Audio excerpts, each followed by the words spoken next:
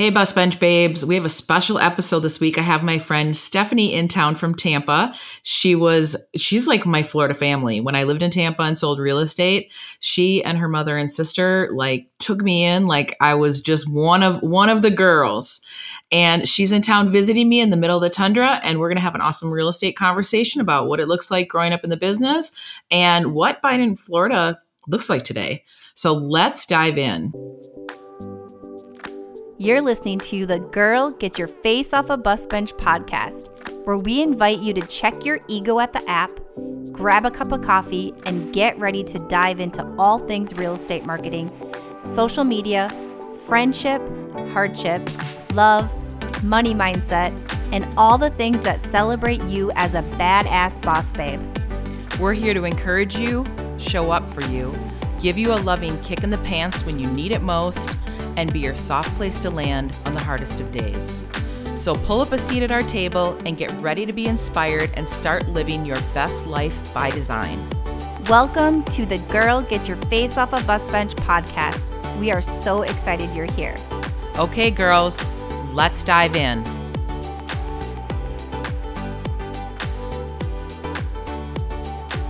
Okay, Bus Bench Babes. Hey, I'm here with my friend Stephanie, and we're going to have a really fun conversation. We each have a glass of wine, and so this is just going to be a fun episode. We're going to talk a little bit about everything, like what growing up in the business looked like and, what the business was like. Birchie, the kitty, is in here too, hanging out with us. So hi, Stephanie. Hi, Beth. Thank you for having me. And Stephanie's never done a podcast before, so she's got a little bit of a deer in a headlight look in her face. But Stephanie, tell us a little bit about yourself. Well, I'm a Florida native, born and raised in Tampa. I have lived there all my life, never anywhere else. Always sunny and warm. And so I decided when I saw the temperatures for this week, which this morning was negative 14, I would hop on a plane and come visit my friend Beth. Okay, tell us about your personal life. Like, what do you do for fun? Like, what does life in Tampa look like? Life in Tampa is a lot different than what I've seen so far here. And it's exciting. There's always stuff going on.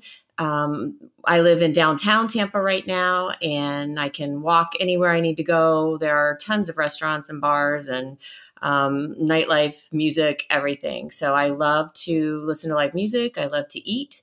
And I have 3 grown daughters. They are scattered in Florida, all of them, but in different locations, in college, and one is a nurse, and I see them as much as possible. But right now it's kind of all about me. Which it should be, damn it. It's about time. Well, okay, so let's talk a little bit about your real estate business. You grew up in the business. Like, talk about that, like what that looked like. Right. So I did. So I grew up with my mom and stepfather owning a company, and they worked nights and weekends. And back in the day, you took floor time in an office. And Okay. We have a lot of young agents that listen to this podcast. Floor time. What is floor time? You're going to have to spell it out. Right. So floor time is time that you commit to being in the office. So you stay in the office. Let's say it's a Saturday from 10 to 6. And anybody that stops by the office looking for houses or, property, they saw a sign and then saw your sign out front, they stop in. Those are your clients. That's how you get started in the business back then. Okay, newbie agents. People weren't looking on the internet because the internet didn't exist. Exactly. So they would say, I want to buy a house. I saw this real estate office down the street. Let's go there and talk to a real estate agent. So this was pre-cell phones, pre-internet. Yes, we did have pagers.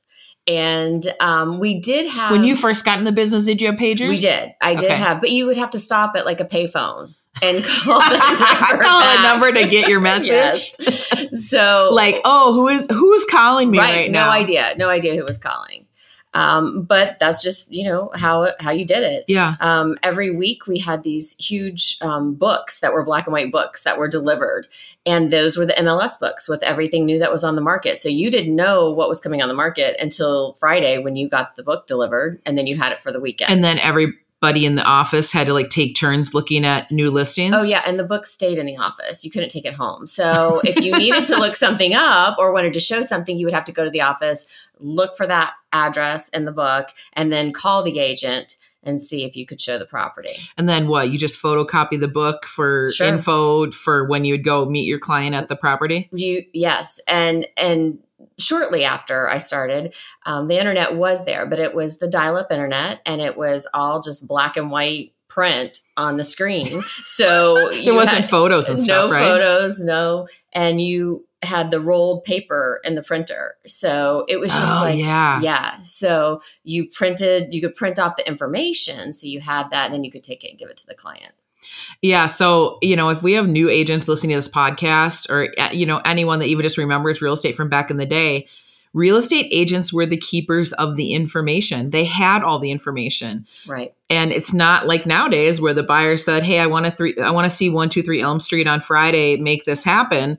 That's not how it was. Like your agent, you had to probably do even more thorough consultations with buyers, so you knew exactly what they're looking for, because they couldn't even help. They couldn't, unless they saw a sign on a piece of property. That was the only way they would know that something was for sale. Yeah. So you had the book, you knew what your buyers were looking for. So then you could look in that price range in the book and find anything new that might have come on the market. Yeah. So you probably even had to work harder than what we do now. Absolutely. I think you did. You were more hands-on too, but you definitely were lots of research, and then you would have to map it, because we didn't have Google Maps then. So you would have to look at an actual map and find out where that house was. Okay, what were the name of the maps? I don't know if it was the same all across the country, but I would carry a map in my car. A map book. With all the streets, and then God forbid they throw a new subdivision in there, and you're screwed because it's not updated. The map until next year, and you're like, oh crap, there's a neighborhood here now. Now what do I do? I can't even find it. Exactly. No, that's exactly terrifying. How it was. It was terrifying, and you were sometimes late because you got lost because you couldn't follow the map. But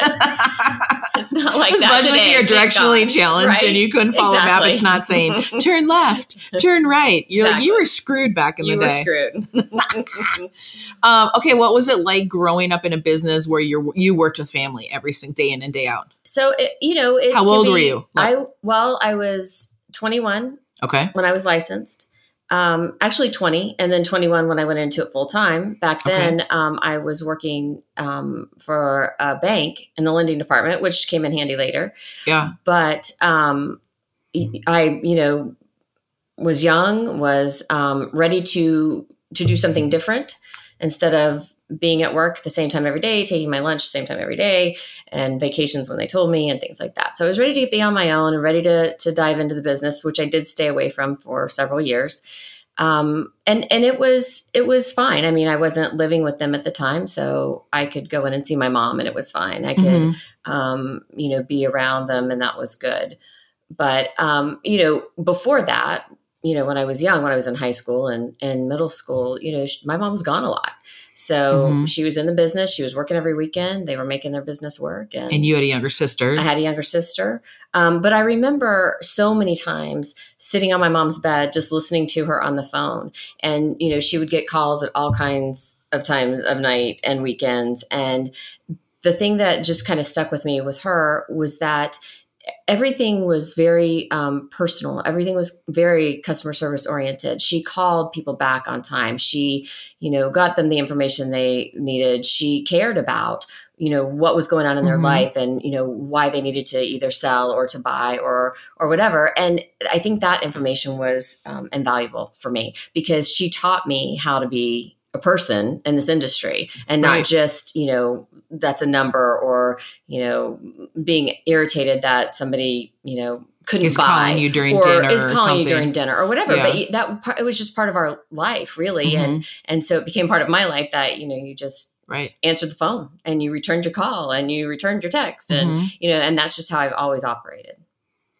Well, I remember, so I moved to Tampa, and I was we talked about this week when you've been here, is that I was introduced to someone that had some sort of affiliation with our office, and I can't remember why. I think she ran a different office than the one that was closest to where I lived. And so I went up and interviewed, and she's like, gosh, you would be so good in real estate. And I said, well, I have an interior design degree, and I've always wanted to get into real estate, but I don't even know what it looks like. So she and I grabbed coffee, and then I went to the office where you and your mom and sister worked at the time. And I got my license and I was like, well, now what? Like, I was terrified, but you guys like took me under your wing. You're like, come on, like, this is what this looks like and you'll be fine and we'll figure this out. And I never like got super great traction as an agent there. And I think my mindset at the time was, well, I'm not from here. So it was hard to establish clientele. Which was absolutely a mindset thing. It didn't really have anything to do with anything, because any client that I did work with, I had a great relationship with, and it was an awesome transaction. But that was just my emotional immaturity at the time. But I just remember like how much fun we had at the office. We had so much fun. Like laughing. Our boss would be like, all right, like get back to work, go out and sell some houses. And we're like, we're all selling houses. We're good. We are. We would be multitasking. We were, sending out postcards and putting that together and still laughing and eating lunch and doing everything. So it was a great time to be in real estate too. That was in the 90s. It was. And I was going to say, interest rates were so much higher then. And, oh my gosh. It was so funny. I remember starting the business and they were like 8%. If we saw 8% now, that would be insane. Yeah. But you afforded less, which we sold the houses, weren't as expensive. But it just all evolves and it's all relevant, and everybody that's, buying today and thinking, no, I can't afford this or I can't afford that. Everybody was doing the same thing back then and with double the interest rates. Well, and people were doing it when rates, let's be honest, like when rates were 13, 14, 17%, people were still buying houses. Right. But you and I were like in elementary school then. Thank God. Yeah.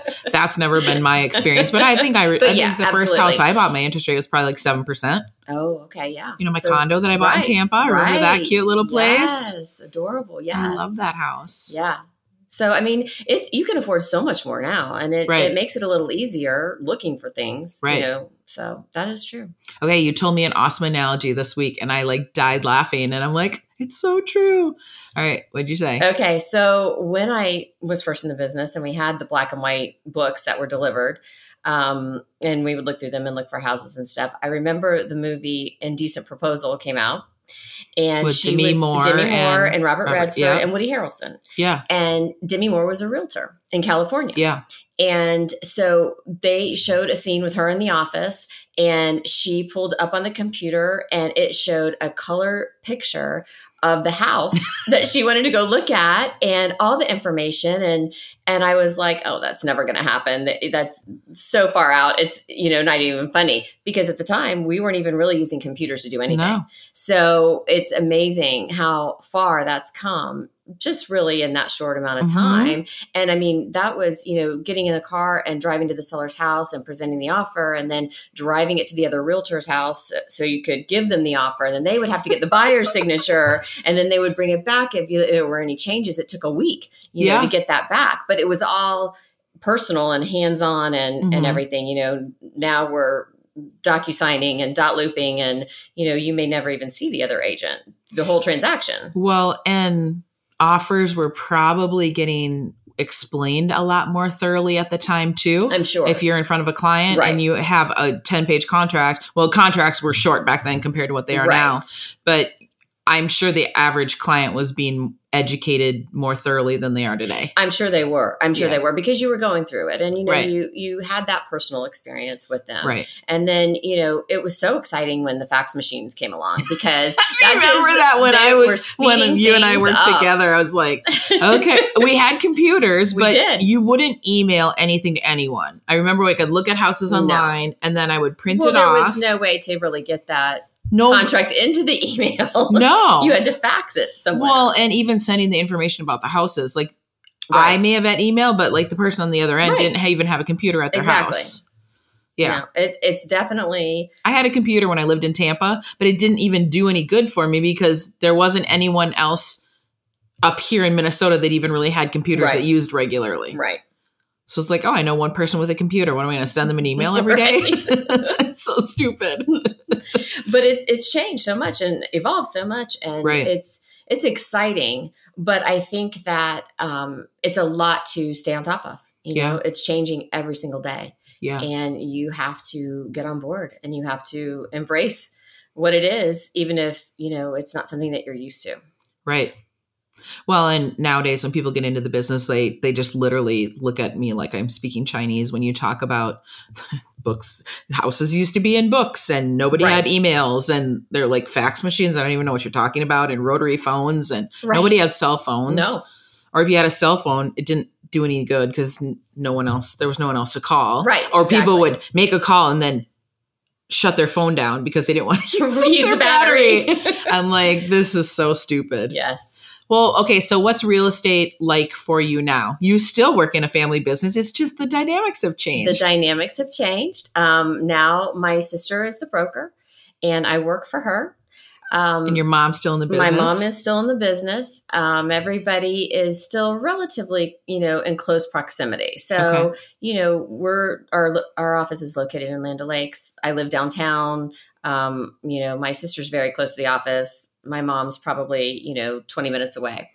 But it's, that part of the camaraderie and being in the office when I am in the office, which isn't often, but when I am is nice. It's still nice to be there and do that. The business has changed a lot. Mostly I'm referral and repeat business. I had a fantastic year. The market's fantastic down there.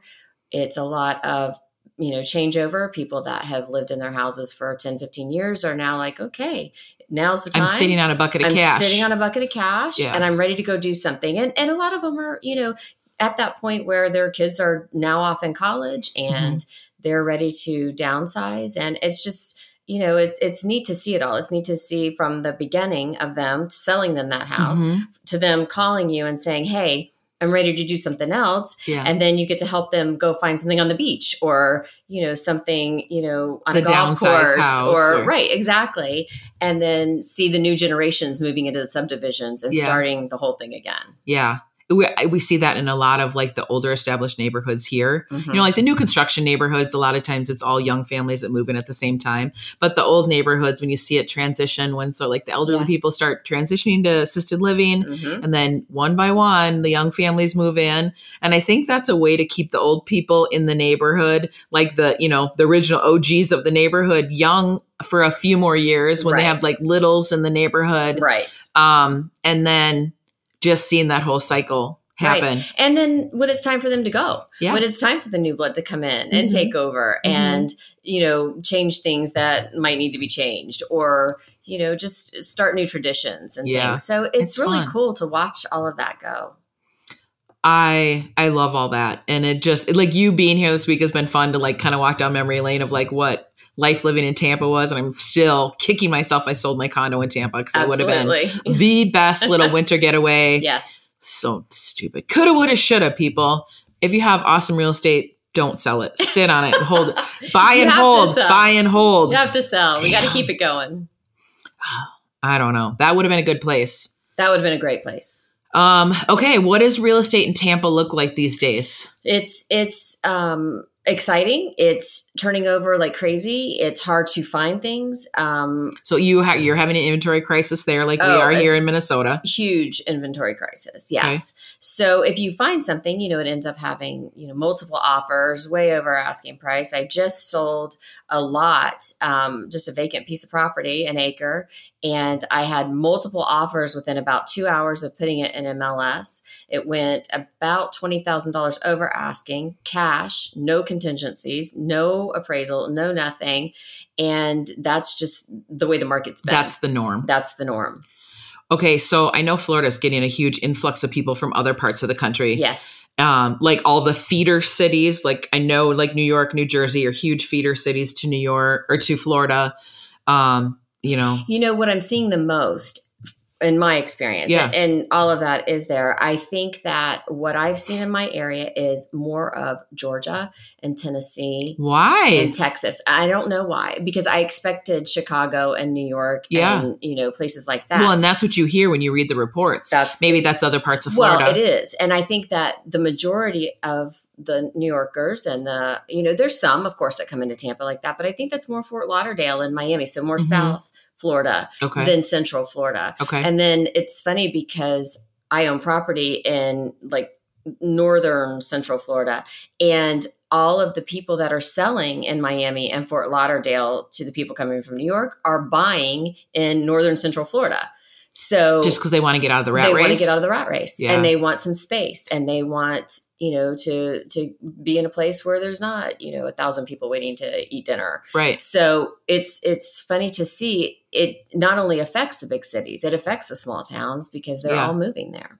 Well, so that's interesting. So people are moving from other parts of the country into the big cities, and then people within Florida are selling those houses and moving to more rural Florida. Yes, is kind of what you're seeing. Absolutely. That's exactly what's happening. Wow. So the price point is good for everyone. Right. And that's kind of the nice thing about it. Yeah. So when I lived in Tampa, downtown Tampa was the Department of Commerce, when we moved there, Right. I said, oh, I would love to live in downtown Tampa. So when I moved to Tampa, it was a corporate move with my boyfriend's company at the time. And the Department of Commerce took us around to sort of wine and dine us and schmooze us on Tampa. And I said, oh, yay. I'm I'd love to live downtown. And the lady was like, no, we have a county jail in downtown. So most people don't live here. It's kind of like a 9 to 5 Monday through Friday. And then it's sort of a ghost town on the weekends. And now you're telling me it's completely changed. It's night and day. It's night and day. So for me, I've never lived downtown or in the city. I lived, in the suburbs, and it's been incredible. There are people all the time that are out, walking. We have a huge river walk, restaurants and bars, and everyone's walking everywhere and outside. Hockey, And we've got the Lightning play downtown. Yeah, and they won the Stanley Cup this year. We've got the Bucks who won the Super Bowl. We've got the Rays, and they were in the World Series. So we've got a lot of things that are going on down there, and a lot of housing, a lot of new high rise, apartments and condos and things. High density stuff. Yeah, they're sold out. There's very, very, very few things available in downtown that you can move in and live downtown. So is it mainly rental or purchase, or a combination of both? It's a combination of both. I would say probably 50-50. Okay.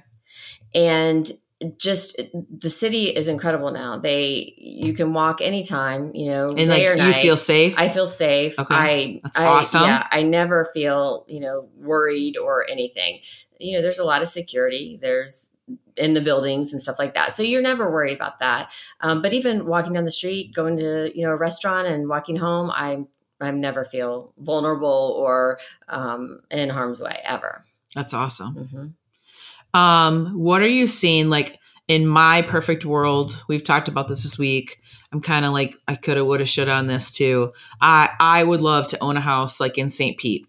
And not even on the water. I don't even need water. Walkability to the water, or golf cart or bike ride to the water. What are you seeing in the Clearwater and Tarpon Springs and St. Pete, along when you cross over the causeway from Tampa into those water towns? What are you seeing over there? what are the market doing there? Is it just so the market's on fire everywhere. Yeah. And I don't spend a lot of time selling in those areas, but I'll tell you, the St. Pete area is incredible, and they have, redone that whole area. They have so many restaurants and bars, and the pier is there now. It's new. Lifestyle type thing. Oh, definitely. And it's, incredible. Okay. Again, finding the inventory though, finding a place to live over there isn't easy. Yeah. And the same thing on the beach. And they've gone in and redone all of the hotels and stuff now. So they're all apartments or condos. So, or the majority of them. Yeah. So you can go in and you can buy something on the beach. It's a 1 bedroom, 1 bath, and it's 650 square feet. Mm-hmm. But you can buy it now as opposed to it being a hotel or a rental. That's really kind of smart on the developers' parts, where they can fix them up a little bit and then make some serious bucks on them. Right. Wow. Do you remember back in the day when condos in Clearwater were $30,000 to $40,000 furnished? Right. And those days are long gone. Those places nowadays would probably be they're $550. Yeah. That's what I'm $550,000 and up. A little studio would probably be $300 or $400 or not probably even more than that. More than that. Yeah. And That's then, insane. you have condo fees. So on top of the $550,000 or $600,000 that you're paying, you have, $1,000 a month in condo fees. Wow. So it's pricey. There's no question about it. Now, if you get further north, so you get into the Tarpon Springs and Palm Harbor and Newport Richey, into that area, mm-hmm. it's a little more affordable. But everybody has started trending with the little town squares again. So in Newport Richey, you have a main street, and it has rooftop bars and restaurants, and it's very well lit, and that's just what's happening. So I think that slowly you'll see all of the older houses are completely being remodeled, and it's going to be good, I think, for everybody. Yeah. So at some point, it's going to continue like creeping north and north and north up the Gulf, isn't it? Exactly. Until it meets up with Destin and they're like, exactly. And we're done. Yep. We're out of waterfront property. Yes, definitely. What's your favorite part about being in real estate? I think, honestly, my favorite part, I meet so many new people, and I love just getting to know different lifestyles and where people are coming from and what they've experienced and things like that. That's my favorite part. I really do enjoy meeting new people. That's awesome. That's probably one of my favorite parts too. Just making that connection. It just gives you a whole different view in life, where people are from and what they've experienced and what they've done and where they're coming from and why. Right. So it's good. You do form friendships that last forever. I have a roommate right now that I sold a house to 10 years ago, and she just became a great friend. And I've sold her 2 houses since then. But, you form friendships and relationships with people, and it's really nice. That's awesome. What's your biggest advice to a new agent getting in the business right now with, we've been through the war in the real estate world. Like what would you say to a new agent? I would say, prepare, prepare for the times that it's not going to be fantastic. Get your routine set.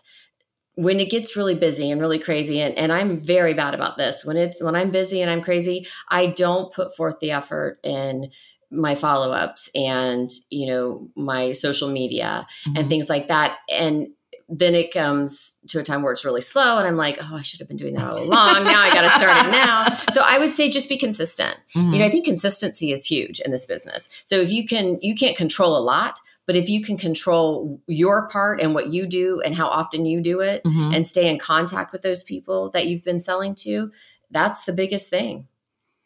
Which is so weird that you just said the word consistency. So like the universe keeps bringing that word to me. And so my coach and I talked about that on Monday this week. And I said, my word for 2022 is consistency. I love it. I love that. Because I know what I should be doing. And then there's days where I'm like, I'm just too busy. I'm too busy doing stuff that's not income producing activities as an agent. Right. Like we know what you should be doing versus what you probably should not be doing. Right. And he's just like, yeah, I feel like we had a light bulb moment here. So like literally consistency is my word this year. Well, and in the world that we're living in right now, where there's so much inconsistency, if you can give yourself a little bit of consistency, I think it helps a lot. Yeah. In every area of your life. Absolutely. Yeah. That's awesome. Okay, Steph. So where do you see your business like 5 years from now? Where do you see your personal business trending? My personal business. So I feel like I'm at a point right now where I need to get on board with social media and with creating, a presence really in the industry, because it's changing and what has worked in the past is not going to work in the future. And I know that. We keep saying this on this podcast all the time. Well, I mean, you know it. And it's something that I need to just go ahead and dive in. Yeah. So that's going to be my goal for 2022 is to really dive into the current market.